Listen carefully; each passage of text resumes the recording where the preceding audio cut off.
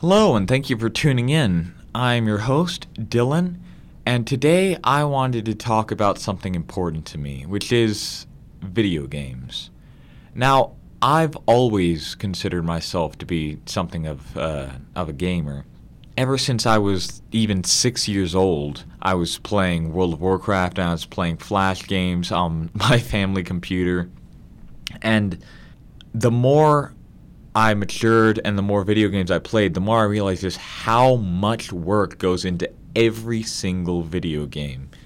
For the AAA titles, the ones that have budgets of millions of dollars released by these incredible, huge gaming companies, they take 3 to 5 years to make with teams of hundreds and hundreds of developers. Every single step of the process is painstaking and needs to be refined and sharpened over the course of the development time. And when a game doesn't get that time, it's glaringly obvious. So I wanted to take some time today and celebrate just how hard the developers work.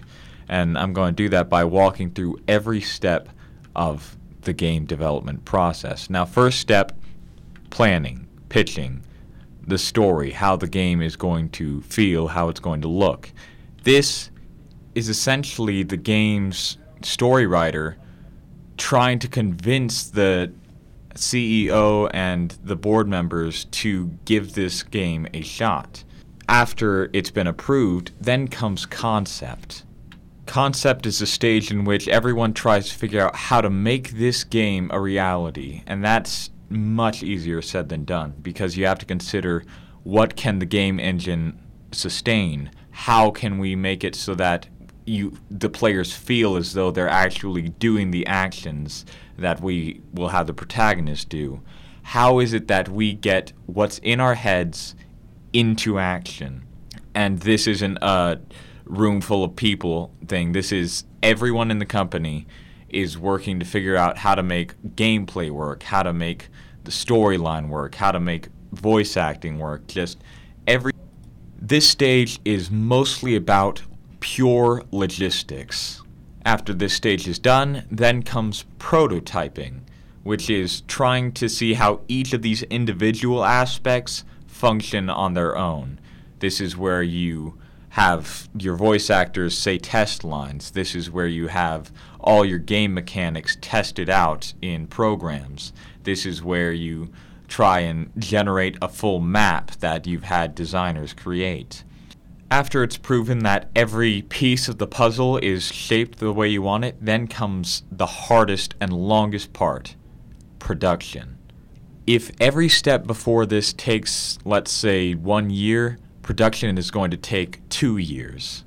Production is so difficult that a lot of games are trapped in what's called production hell, where something just isn't working correctly and the game never comes out. Production is where everything that's been tested is put into action and put together. It's where all the levels that people designed and all the mechanics that people designed.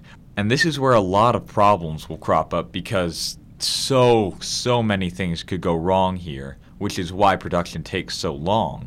Some ideas need to be completely and totally thrown out because they just conflict with every other aspect of the game, and then you have to find something to fill in that hole that's been left. Therefore, everyone in every department is just working as hard as they can to polish, shine, and make the game as good as they possibly can. And I believe that's to be commended, and I don't think that they get nearly the appreciation they should. Because even if you don't like a game, you can't ignore just how much people worked on it. Alright, so we're going to go ahead and go to commercial break. Afterwards, I'm going to be talking to my friend Tristan, who is a 3D artist in training, and we're going to learn a lot more about that specific step. Alright, so stay tuned.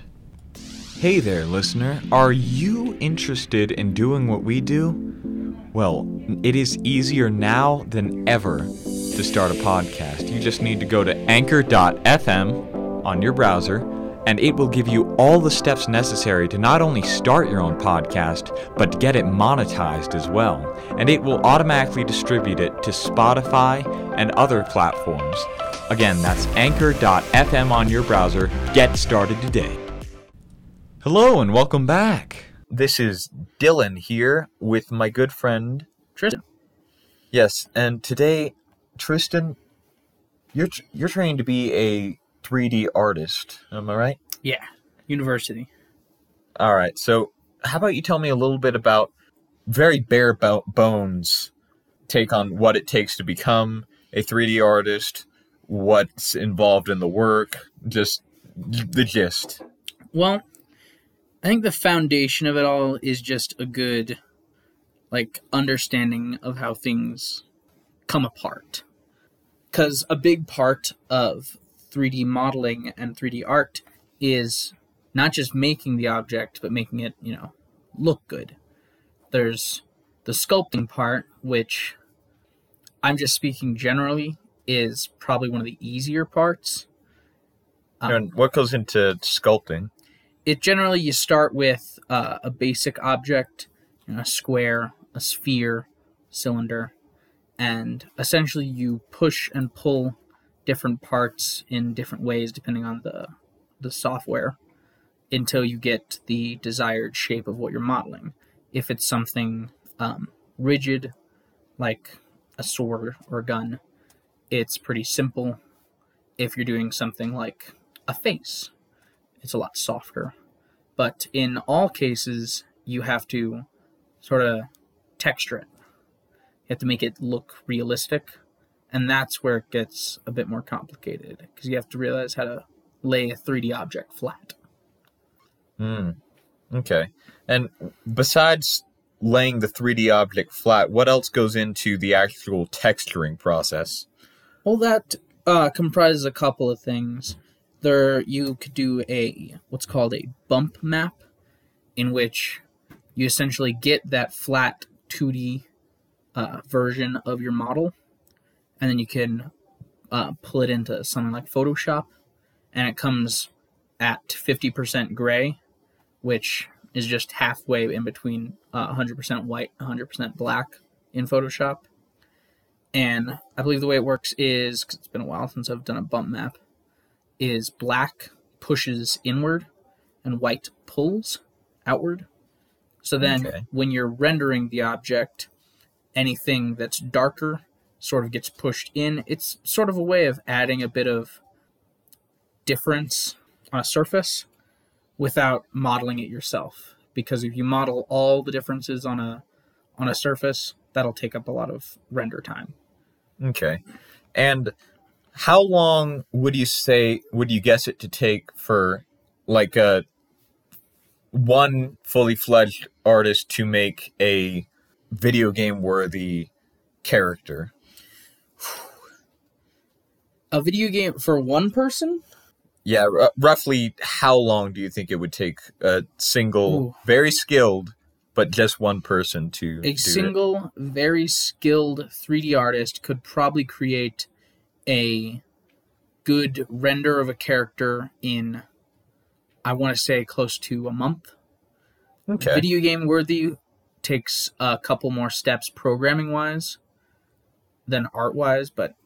Yeah, because you have to get besides the model itself, you have to get the actual animation and movements and how everything interacts. In the past, you would have to actually create a normal map, a normal map just sort of makes everything a little bit less high quality so that it can run smoother in a game.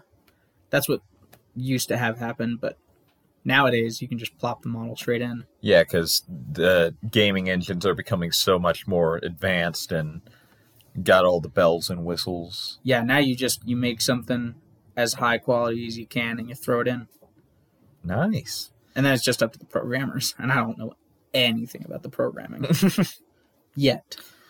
All right. Well, if you are interested in learning more about 3D artistry, then you can take the same course that Tristan is taking, which is... I'm taking the online Game Art Bachelor's course at Full Sail University.